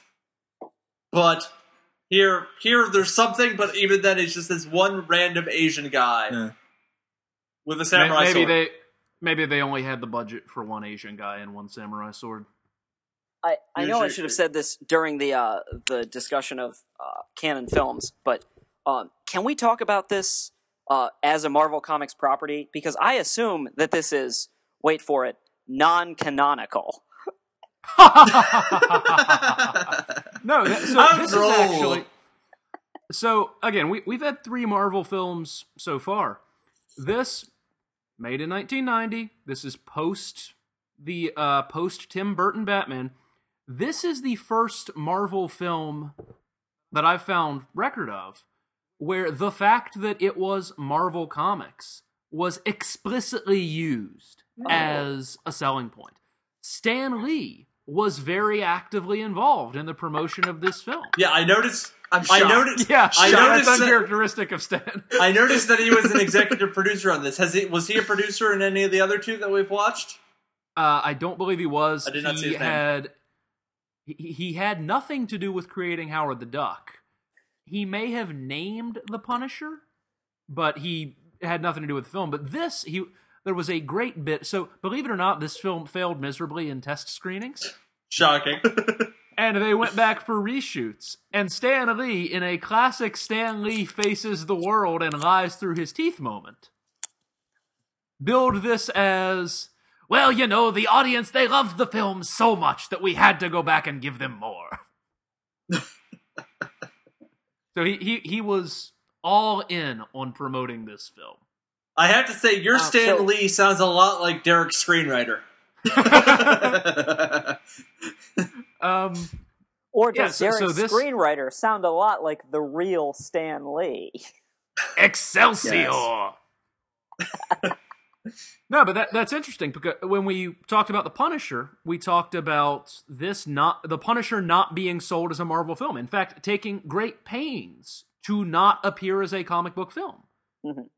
And so this one did. That does offer this film some kind of recognition as one of the first, at least for Marvel as a company, one of the first deliberately comic book films. So what would be... Well, I mean, arguably this is the first... I mean, Captain America maybe isn't the biggest name superhero, but I mean, in terms of Marvel superheroes, he's certainly one of the bigger name ones. I mean, he was a big deal in World War II. Whereas I imagine most people, when The Punisher had come out, had never heard of The Punisher. So tying it to Marvel Comics doesn't really get you anything. A little bit more of a brand to sell. Yeah. I think there's truth to that. I think that it's notably after Batman, though. Yeah, the fact that Batman had come out had said to the world that these films can make loads of money. I also think part of it, when we were running down the list of canon films that had been produced, one of the films in there was they did Superman 4, The Quest for Peace, which is a similarly environmentally themed movie. It is also a similarly terrible movie in a lot of different ways. that the one where he fights Nuclear Man? It's the one where he fights Nuclear Man, yeah, and rids the world of nuclear weapons. Okay, but Richard Pryor is in Superman 3, right? Superman 3, yes. Yes. This is the one. I Superman own the 4 box is the one set. These are the with two I have Mariel not watched. Hemingway in it. Okay. So it's Canon had one superhero film experience before, and they owned the rights to Captain America and Spider-Man. Maybe the fact that they had that experience with Superman 4 gave them the... Thank you. Gave them the confidence to pursue a full-blown superhero movie. There's part of me that initially thought, well, maybe they're doing it this way because they're going to sell it to kids. I don't think that the film that made the Kennedy assassinations a key plot point was really aimed at kids. So I don't know. I mean, maybe the Burton Batman explanation is the best one. Like they figured, hey, you can make money selling these. Is there any indication why they chose, if they had the rights for both, they chose Captain America over Spider-Man? Because at least from my perspective, Spider-Man is the more bankable commodity, and I realize that this is after the Sam Raimi movies and after the cartoon movies we all grew up on. In budget terms, it's probably easier to do. This is true, yeah. I mean, you don't have to. And have you again? One of the interesting aspects of old Marvel media is, even though they didn't get into film until later, had a huge television presence. Yeah. Have you ever seen the terrible Spider-Man TV movies from the 70s? Is that the one with Spider-Man? Spider-Man does that was whatever the a spider can. The TV movies of the 70s. No. The budget showed. Like it was. They'd also had the Hulk television show. Yeah. Yep, Hulk television show. There had been a few Hulk TV movies, Captain America TV movies. There was a Doctor Strange TV movie. Doctor Strange, really? Yeah. Co-starring Jessica Walter as the villain, a young Jessica Walter Okay. as Morgan Le Fay. All right, I can see that. I can see that. And then, a long history of animated properties through the 60s, 70s, and 80s. So like that pedigree was there, and maybe they wanted to make a Spider-Man film. We'll talk about this more when we talk about Raimi's Spider-Man, mostly because I think we're unprepared to talk about it now. The rights drama surrounding Spider-Man was a huge issue for about a decade and a half before Raimi's film got made, so that might have had some issue. Makes sense. Can we talk about? Yeah, can we talk about how incredible President Prison Break is?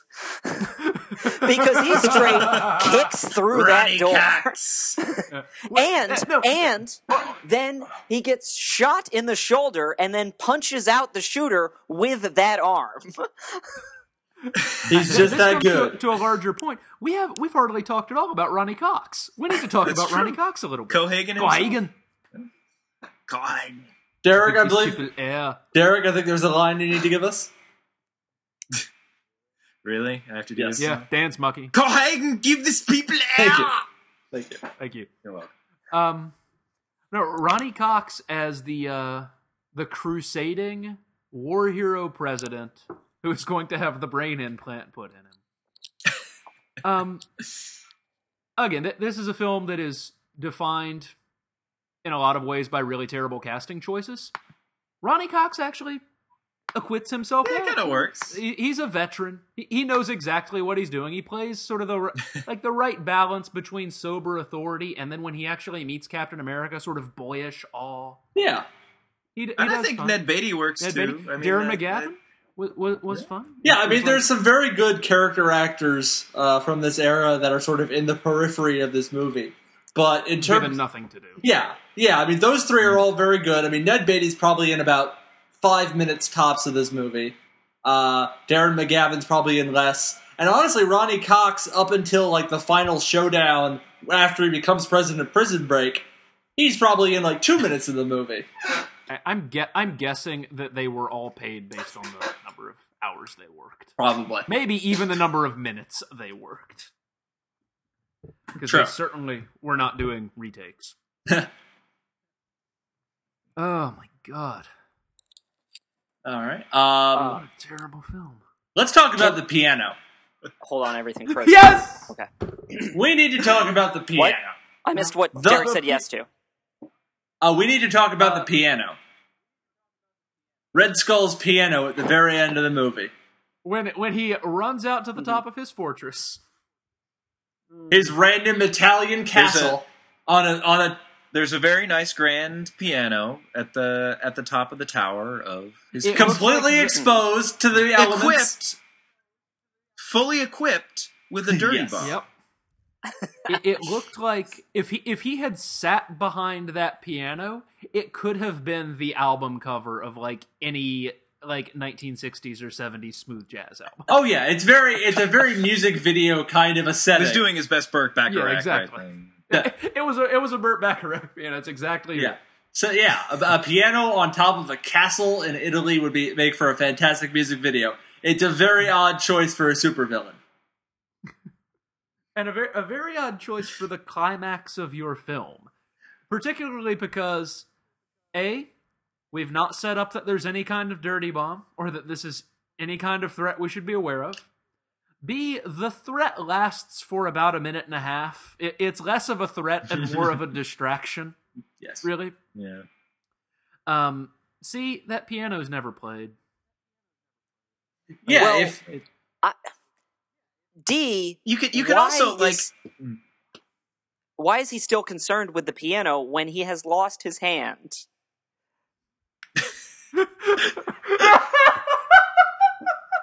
Well, as it was established, he is a piano prodigy. Maybe he's so good that he can still play really well with a fake hand.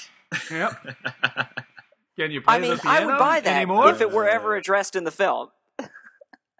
Again, like the lack of his not having, both hands, never brought up again after he loses. Yeah, like literally, there's the scene where he's in the car with his daughter and he gets the newspaper that tells him that Captain America was found in in Alaska, and they dug him up. And there's a very brief shot to like his wrist, and you can see that he's got a prosthesis. That is literally the only time that comes up. And I think the only point of that is to establish that, yes, this is actually Red Skull, because he's in his new makeup. Because he clearly doesn't look like it. This is not the film's fault, I think, so much as the fact that I watched a low-quality version on YouTube. Let's not withhold judgment just yet. I was not clear what had happened during that missile sequence until Derek read the summary. Because I think that's more the fault of editing. Well, it's also the fact that it was a really low-quality YouTube video. But I love the shot of him cutting his hand off, because this is how he does it. He very slowly brings a knife down on the arm, and then immediately cuts to the knife having sliced through it. Like, this is in no way the amount force necessary to chop through your arm in one movement. That's probably a lot of what was unclear to me then. Yeah. Yeah, because it looked like he had just, stabbed Captain America or something, so. Yeah. To be fair, there were a lot of points that I was like, oh, is that what was happening? That Derek's summary. Yeah. As Stefan said, Derek's summary is a much more coherent plot than what we are presented here. Oh, yeah. It's not even close. Well, it is one of those plots that, you don't really notice the holes until they're enacted. No, we noticed the holes. Yeah, those holes were... Well, no, even when I was writing the summary, I was like, there's actually a surprising amount of, twists and turns that happen in this script. But then you see the thing sort of in toto, and it's like, oh, yeah, that doesn't actually make sense. There was that whole setup that isn't I was surprised how long it took you to read the plot summary. A lot of stuff happens in this I remember, movie. When you were reading it, I was like, well, this is going to take, 30 seconds. Then you just kept going. And dude was eating like an asshole, which was making it very difficult to get through that.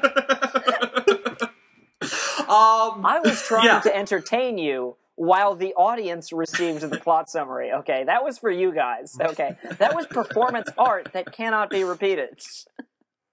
Please don't repeat it. Oh, I'm gonna. Yeah. I very distinctly remember the entire time, particularly once they get to Italy. I'm like, why are they here? Why do they need his name? It's very poorly explained. Like, I think I've come up with the explanation that they were going for. I think that's why they needed it. But the film does not do a very good job of explaining what they gain from knowing Red Skull's name. And then ultimately, I don't believe how they find him even involves knowing his name. They steal, or they end up with the daughter's purse, which gives them the address, I guess? Which begs the question, why does she keep the address of their secret castle lair in her purse? She's got a really bad memory. She can't find her way back. Pedantic moment, not how begs the question works. That's not what that phrase means. Well, I'm sorry, you dick. That's one for the pedants. Please demonstrate for us the correct use of that phrase. I can't, because it's very... Oh, wait. No, wait. The opposite of what I just said. Okay, I won't. Or I will? I don't know. It begs the question. Which one did I mean? It doesn't beg the question. That's not what begs the question means. What all of this begs the question of, I think I just used it more poorly than either of you. Either? Is... Either? Well, either of those are fine, but either is not. I said either. Maybe. I heard either. Not to be pedantic about it. Too late. Wait, so what does begs the question mean? How is what is the proper use of Please enlighten us. Begs the question is essentially when you are setting up an argument and you present something that you're trying to prove, but you use it in such a way that you are already assuming that it's true.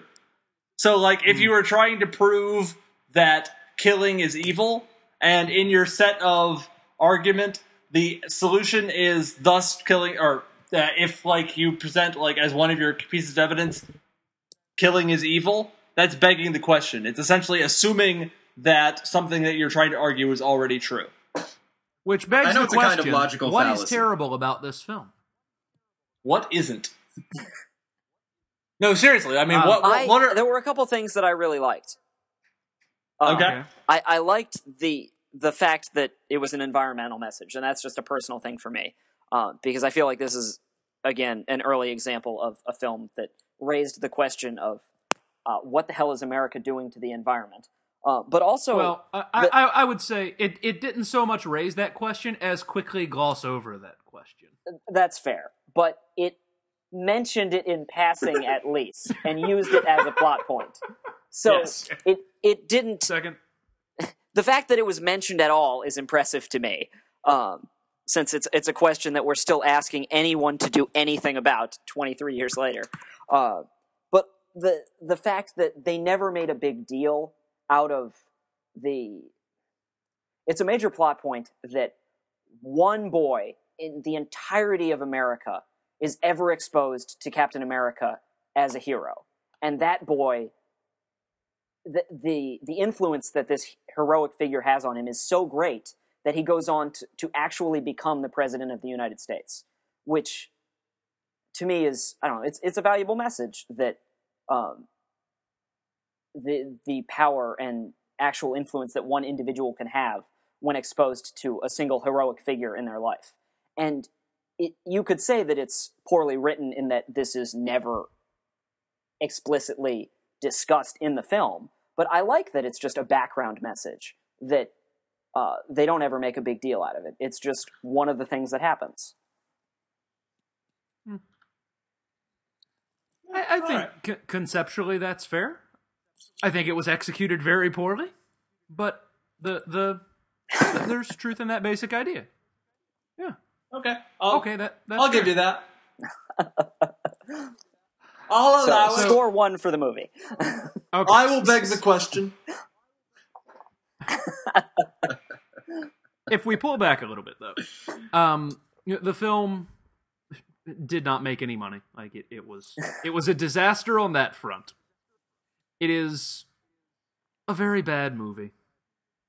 It is an oddly faithful in parts and oddly unfaithful in other parts adaptation of the character.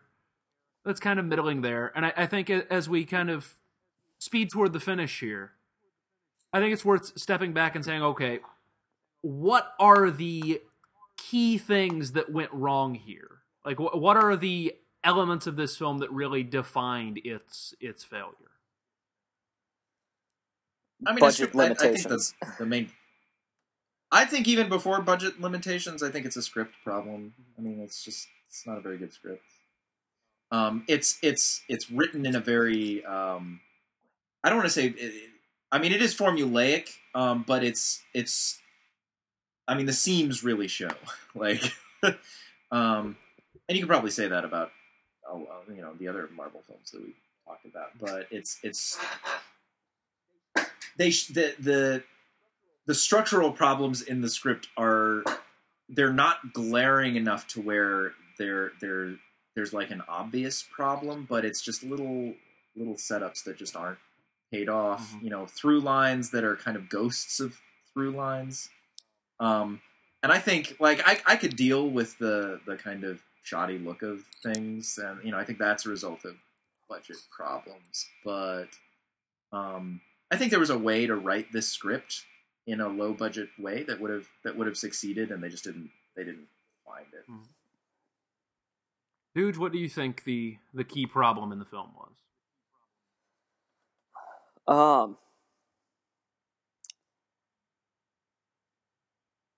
I enjoyed this movie, so it's hard. It's hard for me to. Okay, so it's a descending view. Please explain. Have you been like holding this entire time? Why didn't you start with this? Because I saw it as a kid, I remember it fondly. So it's hard for me to discuss it now. I watched it more as a child than I have now. Like I saw it at least 2 or 3 times when I was a kid, and I watched it once now, and it's not good, but at least I remembered having watched it. And it's just, to me, it's how do I put this? Sorry, dude. It did not hurt me to watch it the way that Howard the Duck hurt me. That's fair. The film did not psychologically abuse you. No, there was no point when I was like, how much longer do I have to sit here? I was never clawing my eyes out or having to tape myself to the chair or anything to continue watching this. I would agree with admittedly, that. It also helped that I watched it in 2 parts because I watched the first half and then I had to leave the house and then come back and watch the second half. But I mean, obviously it suffers from a lack of any real star power or acting. Like, there were no acting powerhouses in this. It felt very low budget. How dare you say that about Ronnie Cox? Very.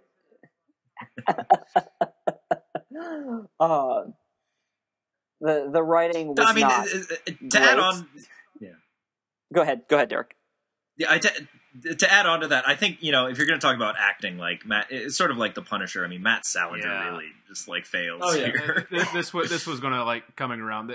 I think that this is actually the key problem in the movie, and it was the same key problem with The Punisher. Like it whatever you build around your central character, ultimately, Matt Salinger has to carry the movie because he is the center of it. Everything is revolving around him. He is the character whose dramatic arc we are expected to follow. He does not embody what the character is about. He doesn't embody the general decency of Captain America and that strong moral center. And he also, in addition to being that, because like he could be miscast and give a pretty good performance, he was miscast and gave a terrible performance.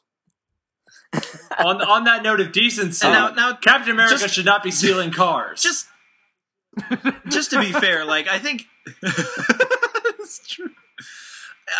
To be fair, I think if you're going to, it is a script problem that Matt Salinger has to carry the movie.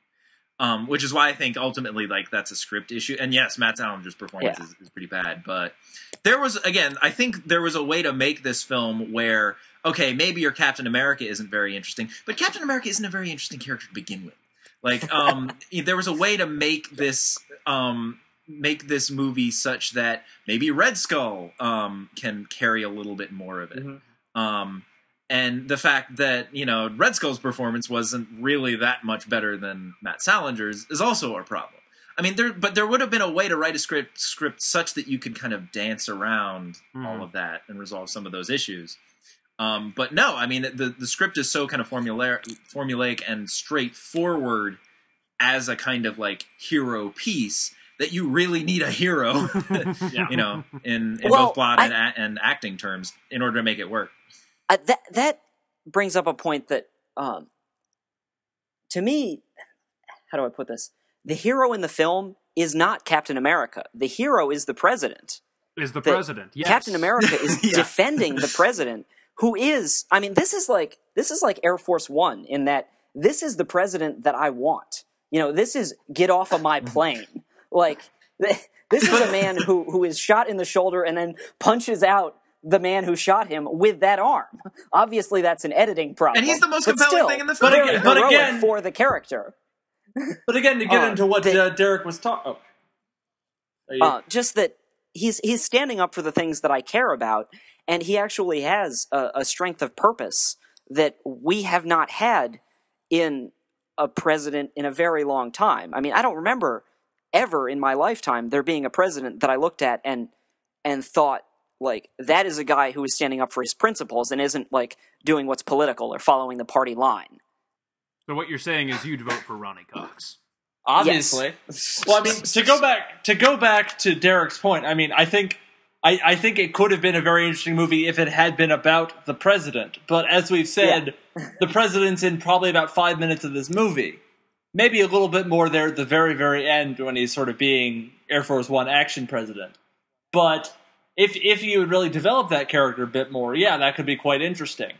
But again, I mean, not even just in terms of the actor being bad, but I mean, as we've talked about previously, I mean, Captain America in this movie is a very passive figure.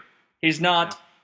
He gets told to jump out of an airplane and he goes fight some Nazis and he ends up on a rocket. And then Ned Beatty comes and tells him that Red Skull's doing all this shit.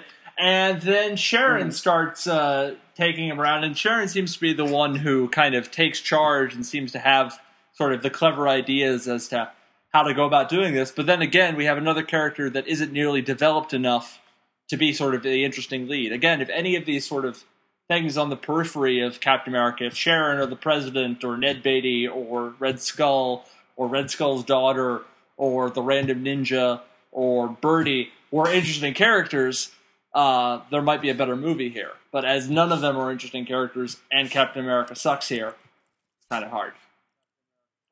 Yeah. Also, not enough. Not enough Molson. It's true. I don't know, you guys, I could go for a cool, refreshing Molson right about. Can we jump back to about 45 minutes ago? No. Because that's not how this time is something works. that I wasn't paying. We went over this before. You don't know how to jump back in time. Attention. Okay, go ahead. I wasn't paying 100% attention during this scene, but when Captain America and the daughter of his love interest are Sharon. Yeah, Sharon. When they're driving in the car in Italy, and there's a moment where they get in a fight or something, and she kicks him out, or what is going on? This was is his. That when he steals the car? I'm car sick gambit. Yeah. Okay. Yeah. He pulls the signature move, and she's outside the car, like yelling at him. Yeah. I got okay. All right, that makes sense because I had been under the impression at the time that they had gotten in a fight. And she had, like, chosen to separate herself from him. No. See, I guess that would make sense. Captain America pretending that he's going to throw up so he can steal a car does not make sense. And his excuse is essentially like, "This is too dangerous for a lady. I'm not taking you." Okay. That is very nearly a direct quote. So we have been talking about this movie for about the length of the movie. I'd say more than that. Yeah, the movie's only about an hour and a half. We are about a half hour further than that. But before we go ahead. Oh, I was just going to say, we asked the question, where does it fail? But can we ask the question, where does it succeed? Because this is obviously an extremely low-budget production that is not working with a culture of comic book films to refer to, nor even necessarily a strong sense of Captain America, to the majority of the American audience. So they have to build the character and the character tropes that will be used in superhero films. But they have to do quite a bit with no budget. Quickly. I mean, again, the budget is definitely an issue, but I kind of agree with Derek. The major problems of this film seem to start at the scripting stage. Yeah. Also, the budget of this film, according to Wikipedia, so I cannot verify this, but according to Wikipedia, $10 million. Oh my God! Which is low. It's low, but it's not really that low. I do not see $10 million on the screen. No, I do not buy that. Yeah. To answer Juju's question, I do think one of the things that does well is, obviously we've talked about the Red Skull being kind of far off target in terms of the character. But as we were talking about earlier, this is reasonably faithful to the setup of Steve Rogers of Captain America. And particularly given what we've seen previously in Punisher and Howard the Duck, it is kind of refreshing to see something that is on most of sort of the big picture details of how this character came to be, this character, pretty faithful to the established canon. I think that's fair. All right, final thoughts before we sign off here. Starting with you, Mr. Watson-Jones. We'll move digital left to digital right here. Come back to me. God damn it! You've ruined everything. Derek. Cox Beatty, 2016. Nick? I still want to know how everybody converged on Captain America in the Canadian wilderness. This is really the part of the movie that I keep finding. I'm haunted by this bizarre scene that is never set up as to how they all find him there at once. I want an explanation. For me, on my end, before we come back around to you, Dooge, one thing that no one has mentioned, I really kind of loved the terrifying red death rat that we were shown at the beginning of the film. The Sumatran rat monkey before it was like the result of the experiments that the doctor had been doing, and it's this horrifying, oversized, red-toned rat monster. And the way that the Italian generals explain it is, it is now twice as strong and twice as intelligent. And the rat is in there like, yes, I forgot twice about as that. Intelligent. And they watch it on a newsreel. Yeah, and at no point did the doctor go, you know what, I am creating a literal demon rat here. Maybe I'm not on the side of good. It's only when the child is brought in does she start having second thoughts about her army of horrifyingly deformed, intelligent rats. All right, back around to you, dude. Final thoughts? The thing that I'm left with is the stark contrast between not just the film that existed in my memory from when I was a child, but the specific makeup of the climactic scene that I remember seeing as a kid. The way that I remember the final scene as a kid was that I don't remember it being a complex action sequence with a lot of different characters. I remember Captain America having to fight his way to the top of the castle, and he reaches the top of the castle, and he's when he gets there, the Red Skull with a red skull is playing the piano, and it is my recollection is that he's this it's almost a romantic scene where he's playing the piano, and he gives some monologue or something about God knows what, but there's an actual like sense of dialogue between the Red Skull, who I remember as being like an intelligentsia figure, and Captain America as being like a very super heroic figure. Hold on, Nick. And like Red Skull is talking and playing the piano, and then Captain America basically appears, listens to him, and throws his shield at him. And then it turns into like an action sequence. But there's the very real sense that Red Skull is like wistful about his childhood, and regrets the way that things have like played out between himself and his brother figure from another continent. And absolutely none of that is present in the real film. and this is what I remembered, not like in comparison afterwards, but this is what I had thought was present in the film before I watched it for this first time in at least 15 years. It sounds like a much better film. 20 years. It really does. Yeah, it really bothers me. I distinctly remembered the Red Skull is like representing like the intelligentsia, and Captain America is representing like the muscle-bound superhero, and that's not the case at all. You should have written this film. That would have been such a better movie. Particularly that idea of the brotherhood. That brotherhood angle, which is very briefly brought up in like the very first confrontation between the Red Skull and Captain America, where they're fighting outside the nuke, and Red Skull keeps calling him brother, and Captain America says, "Stop calling me that." And I think that's the last time it's ever brought up. It comes up in the final fight at the end because Red Skull says to him, "You should have stayed frozen, my American brother," or something like that. And then Captain America, in a very like passive-aggressive voice, says, "I'm not your brother." I also would You're like to point out that I really enjoyed that the film, like within the first 20 minutes, had Captain America confronting the Red Skull. I think it's like 25 minutes into it that there's the whole White House missile sequence. That it does not start off slowly. That's true. Nor well. No. Yeah, I was surprised how quickly they froze him. Yeah. Yeah. Well, I mean, that's. I feel like again when we do the Chris Evans film, we'll talk about it then. But the decision to do the entire Chris Evans film during World War II was one of the best decisions that was made in that film. Because if you don't do that, then you have to truncate that entire crucial, formative experience into something like, well, what we saw in this film.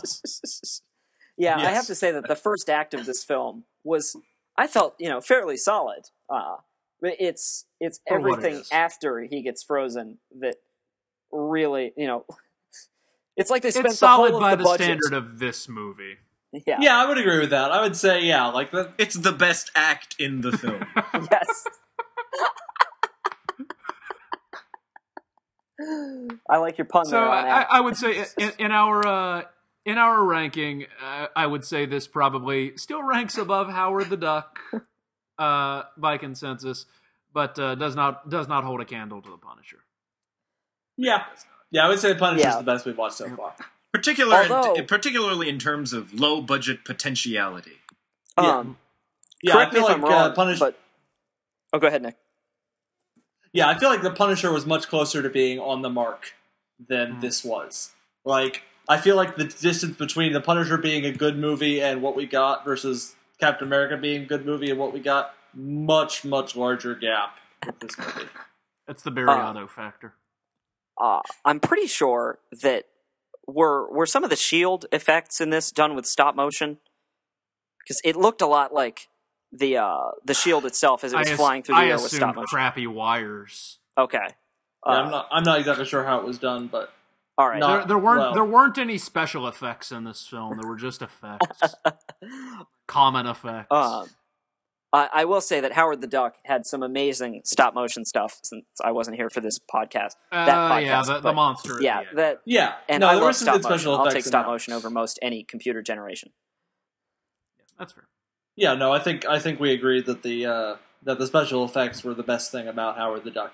The special effects that weren't the duck costume. All right, so at the end of the day, we are left with a film that, despite weird attempts to be faithful to its roots and weird deviations from those roots, is ultimately brought down by a really sort of half-hearted script and some pretty poor casting. I have a feeling that theme will come up again as we go through some future films here. Nope. It's clear sailing from here on out. I wouldn't speak too soon, Nick, because for our next episode, we're going to move forward from 1990 to 1994 and visit the world of Roger Corman as he creates what is arguably the most notorious Marvel Comics film, nay, comic book film of all time. I am referring, of course, to the Roger Corman Fantastic Four. Yes. I am so happy about that. That's very literally why I signed up for this project. I'm pretty excited about it. And I've never seen it. I don't know if you guys have seen it. Nope. But never seen a frame of it. So this is... We're all going in fresh. We don't have to deal with Dooge having weird nostalgic memories of it, insisting that it's a good movie. The way that I would if we were talking about the Ewok movies. I have a lot of sympathy for Dooge's perspective here, because I feel the exact same way about the Ewok movies. I would like to make it clear that I did not insist at any point anything about this film, let alone that it was good. All I did was present a vague feeling that I had from my childhood. There was no insisting. Okay. Well, all right, I'll take that. We'll see if watching the Fantastic Four brings up any other vague feelings besides like bile, nausea, and self-loathing. Yeah, nausea. Yeah. That's next time. This was Captain America from 1990, and so we today I'll say it with enthusiasm this time. Cinema Excelsior crew are signing off. Thank you. Slap a jap for Cap. When Captain America throws his mighty shield